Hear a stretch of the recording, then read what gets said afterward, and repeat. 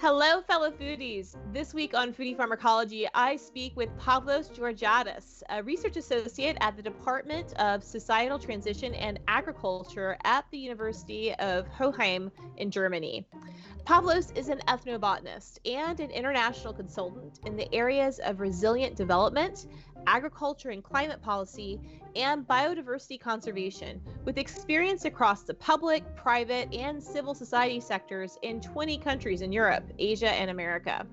His research focuses on the ethnobotany of mountain communities in the Indian Himalaya and Southeast Asia, and the utilization of indigenous plant and farming knowledge for ecosystem restoration and sustainable development.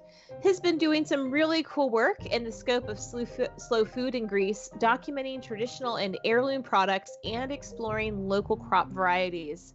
Thanks so much for coming on the show, Pavlos. It's great to see you. Thanks, Cassandra. I have been following your podcast for some time, and I'm really excited. And thank you very much for your invitation. Great to be with you. Well, awesome. Well, I'm really curious if you can tell us a bit about your work in ethnobotany and all the different applications you have for ethnobotany, maybe starting with ecosystem restoration. Mm-hmm. Well, I guess my entry point was plant taxonomy itself. I'm a graduate from the Royal Botanic Gardens in Edinburgh. The Plant Biodiversity and Taxonomy Masters, that was something like 15 years ago, which really was an eye-opener and really introduced me into this, interesting craft and science of alpha taxonomy. And also that was the time where, molecular work and, the angiosperm phylogeny group was really taking off, and that really sparked and inspired me to get into the world of biodiversity exploration, exploring the wonderful and magnificent world of plants, exploring and explaining the world of plants. Then I have moved to the University of Hohenheim for a second master's on environmental protection and agricultural food production. That was in the mid 2000s. This was the time where, the conflict between, food security, agricultural land use, and forest use started really emerging and becoming more mainstream into the scientific discourse. And I had the chance to do field work in the Indian Himalayan belt and Southeast Asia, in Thailand and Southwest China. But having an entry point into ethnobotany in an agricultural university, in the social sciences of agriculture, with a plant taxonomy background, really created this interesting mix of trying to investigate uses and practices around plants, not through a strictly utilitarian lens, i.e. discovery of molecules or products, but more about exploring the type of potential that exists in those human-plant relationships in order to help foster self-directed development, sustainable development, that improves livelihoods, improves the diets of people, improves the knowledge with their immediate resource.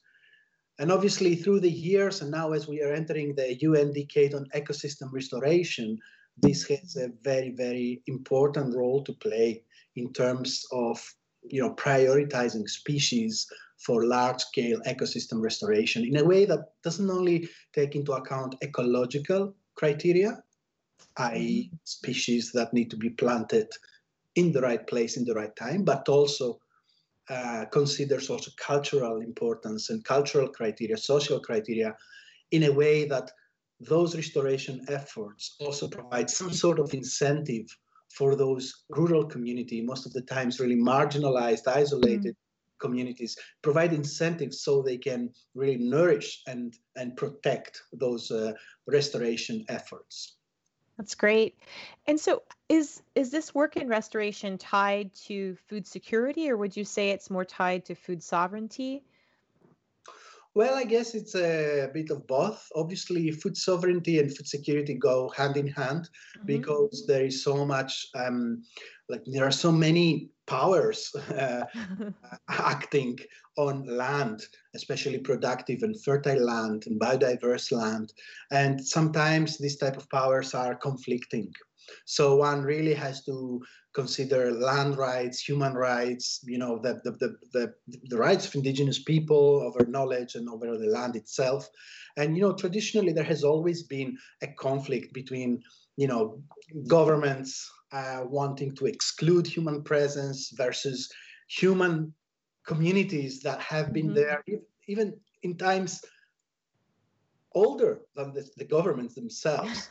So, and obviously there has, in the most biodiverse rich places of the planet, usually there is overpopulation, there are governance gaps, there's even corruption, and all those really are asking for a fresh look, a new mindset towards approaching it. So yes, foods are very important, not only because the wild foods and traditional food knowledge, plant knowledge controls a large part of the diets of these indigenous people since centuries, but also in the context of designing the foods of the future, creating the foods of the future. If you consider that our diets are based on a very narrow range of species, and how this connects with the syndemic, which has been around before the pandemic.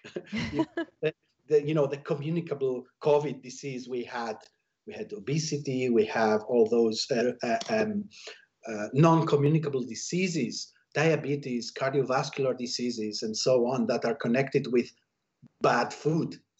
So there are crops that have been forming the life systems of rural communities for many, many centuries. And those crops are many of those crops, the majority of those crops remain largely undocumented, they're unknown, they're underutilized. It's really an untapped resource. So if we are looking towards securing food for the world of the 10 billion or the 9 billion by 2050, we really need to be looking to more climate resilient crops, to more nutritious crops, or better value per hectare type of crops. Obviously not through genetic engineering, but more through biodiversity based productive systems. And this obviously brings into discussion the whole issue about food sovereignty, inevitably. Well, I know you've done a lot of work also in the realm of slow food, and I know you have a particular fascination with local varieties of crops, also in Greece. Can you tell us a bit about that? Why is the diversity of these varieties important to local people and to health in general? Sure. Well, my particular passion is indigenous olive varieties. I had the privilege and the happiness to grow up in an indigenous traditional olive grove on the northeastern coast of Greece. We have a local variety there. It's one of the northest distributions of olives. We are talking about plants which are close to 1,000-year-old, like really genotype. And this must have been like, the land bridge between Syria, which is the mother place of olives, and how they spread to the rest of the Mediterranean and so on. So quite interesting point. But then Greece in particular, like most of the Mediterranean, is a center of diversity, is a hotspot, is a biodiversity hotspot, especially also because of its high degree of endemism, in particular Greece, with all those, thousands of islands. You can imagine over the millennia, the degree of speciation taking place there with, this polymorphic geography. Obviously, this diversity is reflected on the biodiversity and the agri-biodiversity.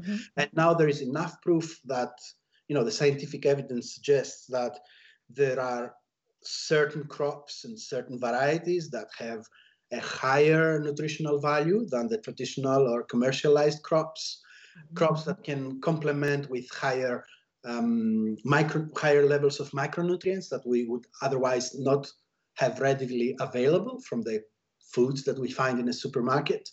So the possibility to be able to grow all this bounty of diversity, but also to be able to differentiate in terms of taste, colors, smells, just make it much more interesting. Now, in the context of Greece, as you might know, like Greece has had a very pervasive financial crisis over the last 10 years. The country has lost 1/3 of its GDP. Irrespective of whether this is the right indicator to measure prosperity, but it is a measure. We had a lot of people losing their jobs and a massive wave of people going back to the land and rediscovering those type of traditional agricultural systems like home gardens, family farms, and so on. How difficult is that, Pavlos? I've spoken about traditional ecological knowledge with my class. This is a major topic for discussion in my class on food and health. And, there can be a loss of traditional knowledge sometimes to where it's very difficult to reclaim those practices. It's not as simple as just going back to the countryside. How have people reclaimed this knowledge? Is it still very robust in the elder population? Are the elders teaching the younger generations again? Well, this also depends on country and context. I had the chance to observe this type of oral tradition or oral transfer happening in Southeast Asia and in India, but also more recently in Greece. I think this takes place up to a certain extent, but in my frank opinion, I've also seen a lot of older people really, practicing very, very unsustainably. Because in the previous generation, the immediate previous generation had different priorities. The productivist system of agriculture where we had to produce more for less, because the priorities were different back in the 1930s when, those type of mindsets came across. And sometimes it can be difficult for a younger farmer or a younger person to just show up in the village and say, hey, we need to start caring about the soil again, and we need to care about the climate emissions, the greenhouse emissions and so on. So there's always an interesting struggle there. So I'm not sure. I think this knowledge transfer is reciprocal. So elders might be passing some information and some experience that comes from the past. But I think what is extremely interesting and also largely under-researched is the type of knowledge that young people are bringing to their villages and their communities. And in particular, for example, the boom of permaculture, for example, agroecology, and how this is getting more and more mainstream. This is, from one side, something novel into rural communities, but on the other side, it also reminds of a different, simpler, slower past. And it's certainly a very interesting time for this wave of, reconciling the relationship with the land. Obviously, there are at the same times very, very strong forces applied from the top, the pandemic for once. But I think on the other side, this dialogue has never been so intense. We see now cities, urban, municipalities and, regional governments getting into play and looking closer into nature-based solutions, into, urban gardening. We see architects designing spaces in a completely different way, and many more urban people discussing about public space and how this can be used for greening, recreation, but also for food. And there, it is an interesting entry point for all those heirloom traditional varieties. You will see that the percentage of urban gardens, the percentage of indigenous varieties in urban gardens is also very high. And this is something that no one would have thought 10 or 5 years ago. Yeah. Well, and can you tell us a bit more about these varieties? What types of crops are we talking about? Are these seasonal vegetables? Are they grapevines? Are they olive trees? What are people really becoming more invested in? I think that vegetable varieties are at least here in the Mediterranean, there is a very intense interest. Mm-hmm. This also this is also related with the diverse diet and the culinary traditions. But I think what we have seen in the last 10, 15 years is vibrant seed swapping networks of people sending each other their seeds, most of the times for free. So this emerges also as an alternative currency, which I believe is quite groundbreaking in the context of global resilience, climate resilience, and so on. I think people are very much attracted to colors and flavors and smells, but they're also slowly also discovering the nutritional benefits of shifting towards such a diet. And this is obviously something that needs time to be observed. But I also think it's very important because this type of gardening and this type of growing is also very attractive for children. So we have school gardens, and I think we are escaping these essentially sad circumstances where children thought that potatoes grow in trees. Yeah. Or cows are purple because of TV commercials and so on. So we have a new interest, and I think this is, everything might look a little bit gloomy and everything, but I think there is a certain degree of hope. Obviously, in certain countries, at least here in Europe, we also have an intense interest in cereals. Different varieties of wheat and different corns and pseudo cereals. Amaranth is coming back, buckwheat, all those nutritionally superior crops that I didn't have them in my food 10 years ago, and now you can easily either grow or just go and the supply exists. Yeah. So, and I think that the whole, pandemic and how the public health systems and governance structures have been struggling with the realities has given the opportunity to individuals and communities in both cities and villages to rethink and to rethink radically in terms of the production consumption system. And this is where I believe that traditional foods, varieties, traditional medicine also is coming into play. And I hope that this will be what will stay as part of the new normal. It won't be only less freedom to move and so on, but it will also be a new awareness about, the biodiversity and the life support systems that have been, getting us going for centuries, for millennia. That's amazing. Yeah. Well, I wonder how all this ties into the way that we eat, our social structure of food consumption. This is another aspect of the Mediterranean diet. I mean, the Mediterranean diet is characterized by these very fresh ingredients, very vegetable heavy, olive oil, seafood, a lot of bitter vegetables, I think, as well, bitter wild greens.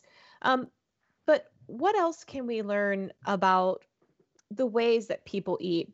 And again, many of the members of our audience are in the United States, where it's not uncommon for us to eat on the run, right? There's the idea of fast food, eating just to fill our stomachs and keep going. How does this differ from the Mediterranean diet?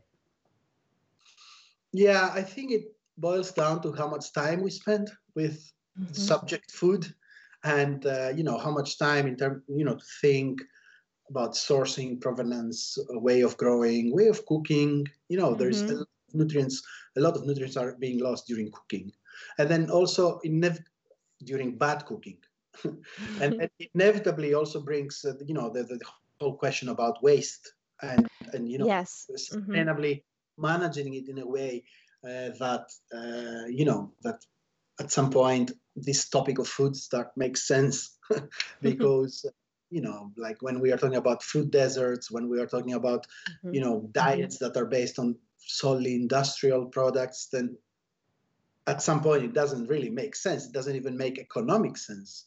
It is only cheaper because these type of foods are heavily subsidized. Yes. Which then also brings into question the whole agri-food policy, environment. But again, here we see a shift in the ambition in the last years. We have, the Paris Agreement, and thank God the US is back on it. Yeah. That's only 5-6-year-old type of policies, and certainly the ambition exists. But in order for them to achieve their environmental and carbon aspirations, they will have to start promoting healthier, more local, more sustainable, more seasonal. The truth is that us, even in the Mediterranean, we still have high rates of obesity rates. We still have, in our generation, at least one meal is consumed outside the house, the house. Mm-hmm. So that is bought food, purchased food. Then, of course, we still want to have our coffee and our avocados, and then no one should forbid people from having such pleasures. But if we are to have such pleasures, I think we should pay a little bit more attention. So at least those foods, those products, don't ruin the lives somewhere else in the world. Yeah. I think this oneness that this whole discussion about food can bring into our communities, into our societies, can potentially have a transformative power. We see that at the neighborhood level. We see that at the city level. And, this is the value of those global food movements. The value, I also think, of those, massive efforts that happen at the top level, like those UN decades for small farmers, biodiversity decades, ecosystem restoration decade. It means that there are long-term goals that need to be reached in order to ensure that we can go on surviving. Now, when we're talking about global goals and objectives, the goals themselves are not hypocritical. The people that are asked to fulfill those goods might be hypocritical. That's why it is very important that those goals and those processes and those people are owned by communities, by the majority, not just by the usual suspects. Are not having citizens' nutrition or environmental health as their top priority. They have financial gain as the top priority. So we need to find balance. And the more knowledge we discover, the more knowledge we disseminate and share openly, I think this awareness is bringing this balance to our societies. And, this is also forming part of my own inquiry into societal transition and agriculture, because agriculture can potentially have a big negative impact, but can also potentially have a positive impact. Absolutely. Well, I think as you're speaking, I kept thinking in my mind, that many of us are unaware of where in the world our foods come from.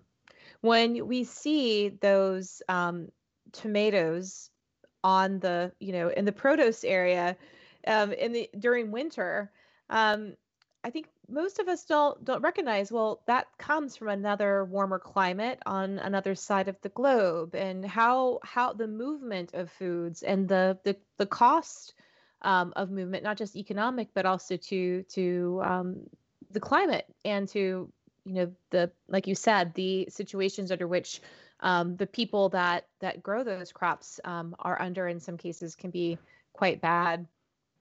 I'd like to talk a little bit more about climate change and sustainability actions.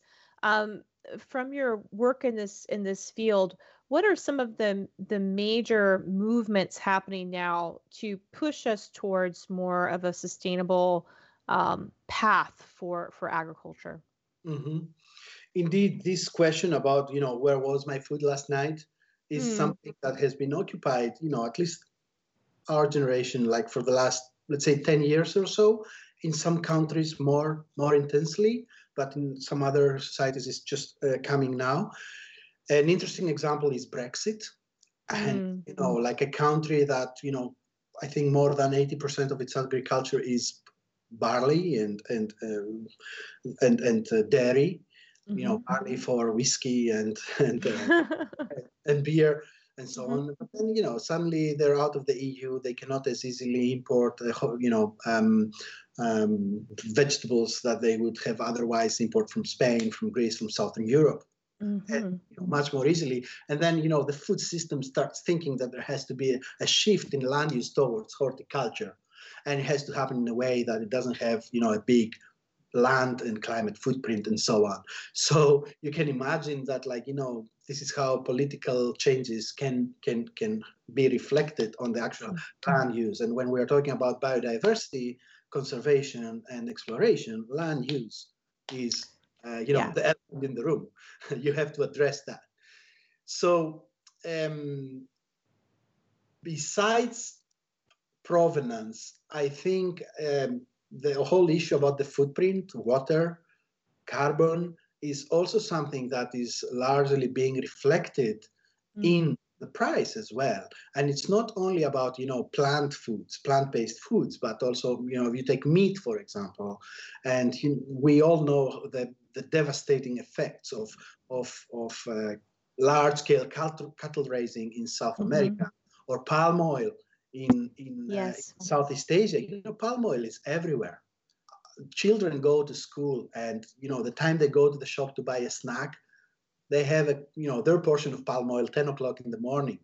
And we know that this type of industrial, it's cheap fat essentially, and we know that fat is bad for the health. I mean, it's not that it's bad, but excess fat, especially when this is produced in a devastating way for the flora and the fauna of the places of origin, with all the consequences that brings, which are not only ecological, there are also impacts on the livelihoods of the people.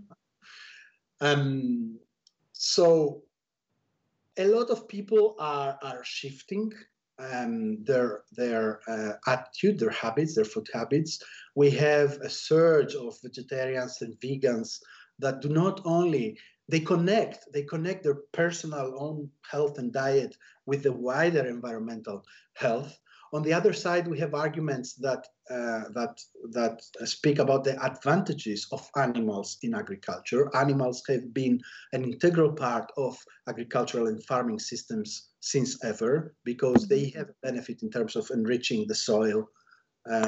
Yes, but never consumed quite at the levels that we currently consume animal protein. I mean, it's always a part, but often for production of dairy and cheeses and yogurts and some meat. But now our levels of meat consumption are just higher than they've ever been historically. And it's also, and I think it's a big success, marketing success of the meat industry. Like now you go to a cafeteria and you can have like a kilo steak. And like that, the space where food is consumed, in particular unsustainable food is consumed, is really mind-blowing. And obviously now there is a change in the restoration sector, in the hospitality sector. Things kind of, or at least seemingly, slowed down, but I think this unprecedented challenge of COVID and the pandemic is definitely an opportunity to draw some lessons, and we are going to have to wait and see if there's actually going to be any positive impact on the production consumption practices. For sure, when we are talking about zoonotic diseases, and that like thousands of people and almost every economy of the world is devastated because of eating the wrong type of meat, or not that there is wrong, but eating contaminated meat. Yeah, I think, or eating contaminated food in general, it is a blatant example of something is not happening along the way. Yeah. And, hopefully we still have enough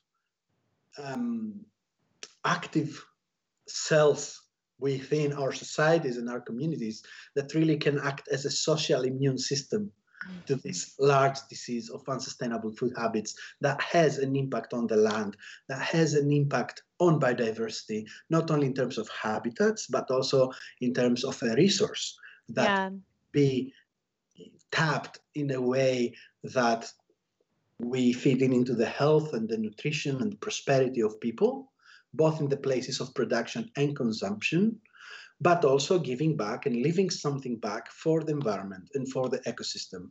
Now, for the future, right? We're killing our own future right now. And here the challenge is, how can we best make this without sounding too experty and the grand designers that we have the solution that we try to enforce. And the challenge here is how to lay the argument in a way that people understand, or at least are part of this understanding, this transition, and they don't feel that they sacrifice something of their own freedom or rights. So don't be surprised that our whole discussion also has to do with psychology, has to do with behavioral sciences, has to do with social and cultural and behavioral change. So I think that us as explorers of plant biodiversity, who have a very important work to do in the forest, in the laboratory, in front of our computers, in front of microphones, in lecture theaters, we have a say, we have a role to play in the policy discourse, in the economy, in those in those processes that are trying to keep the balance in an ever increasing population and ever diminishing resources. And I would that's why I think it is particularly exciting times for plant sciences in general, but ethnobotany in particular. We have always been a tiny community. And it's encouraging that, this is expanding, and, it is people like you who are doing this dissemination work and, the type of teaching and public engagement about this. I think it's very, very important. It is part of the science and the craft. That's great. Well, I admire your work so much in policy engagement, because I think this is where we have to go as a field in ethnobotany. Is our work has to be about more than just another scientific research article that other experts in our field read. We have to think about how do we use this knowledge? How do we use the findings of this area of science to improve upon the world?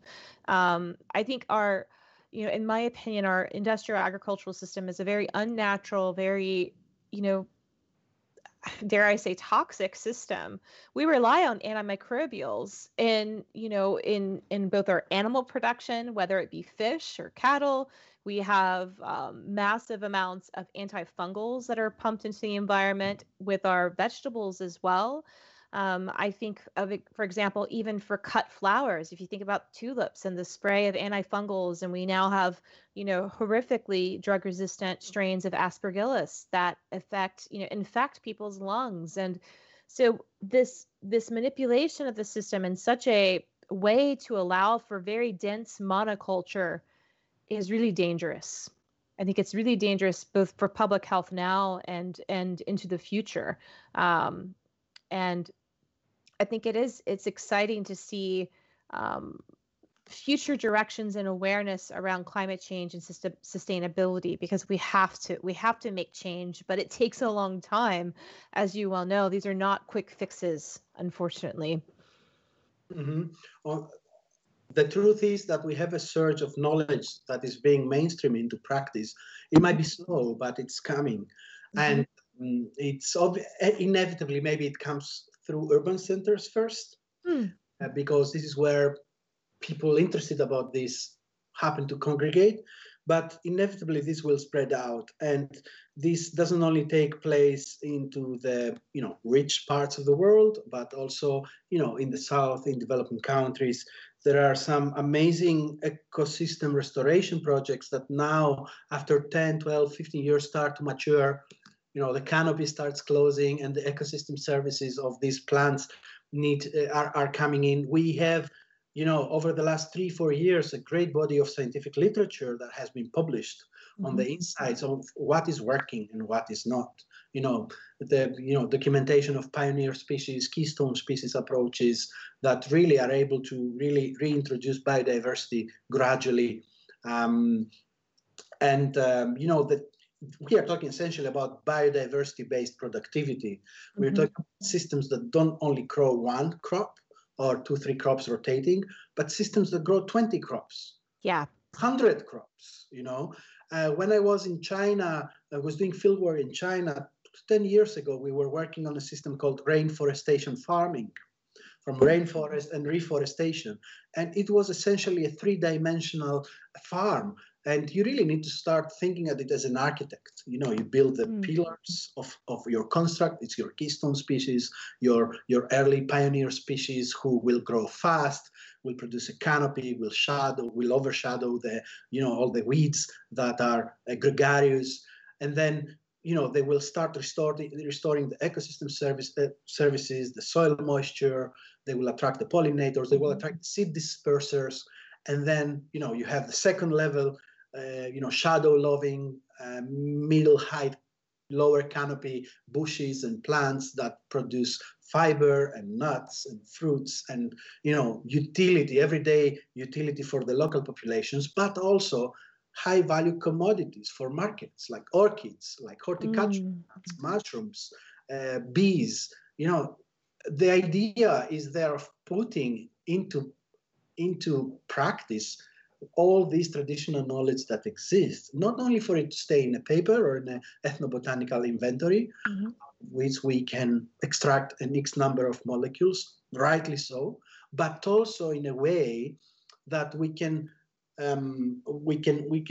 use them in order to rehabilitate formerly degraded landscapes, both ecologically but also economically, because we see that where the monocultures took place in the last 50, 60 years, in especially poorer countries, we saw a devastation not only of the forests, we saw devastation of the economies and the livelihoods of people.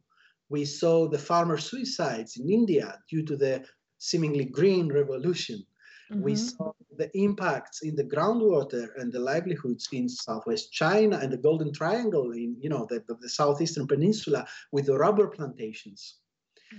Now, if we are only strictly approaching this through an economic lens, then yes, this is profitable. Then we have to ask, profitable to whom? To whom, yes. But then if we start, really looking into a different metrics, like, the rate of cancers in the local population, the rate of debt, who owns the debt, who are the decision makers, and so on, then, us as thoughtful people, we start, there are some red flags that are being raised along the way. And, I'm not entirely sure if we are living in moments where we are where we're making progress or we are backsliding. But I know that the world has never been worse, but has also never been better than today, and this is how we need to take it and to try to pull as many resources and as much support as we can in order to recruit more researchers doing the actual job.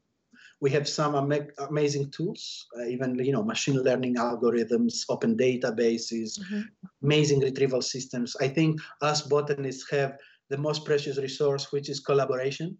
Yes. If there is a scientific community that collaborates, then this is botanists traditionally, and I think this is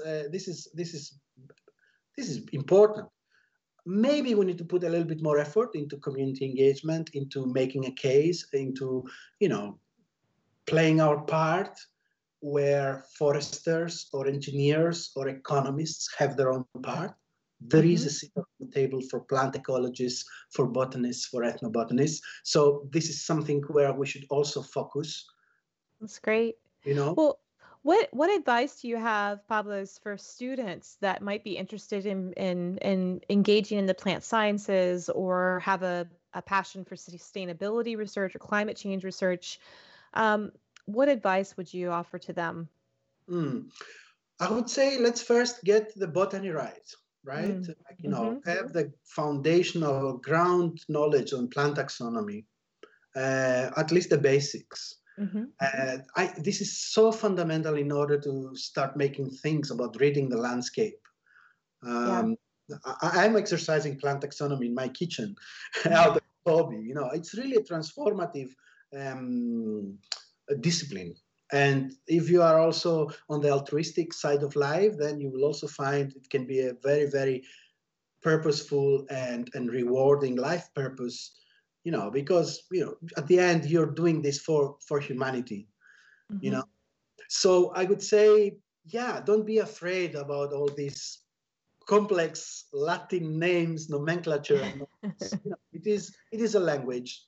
People learn foreign languages, new languages. It's a language that we can learn. Then I would say, start with something simple like a balcony or a back garden, and plant something. And you might not be successful at the beginning, but you at least start observing what works and what not. You will get out there every day to observe how the sun falls on that spot, or how the soil behaves, and what type of biodiversity it attracts.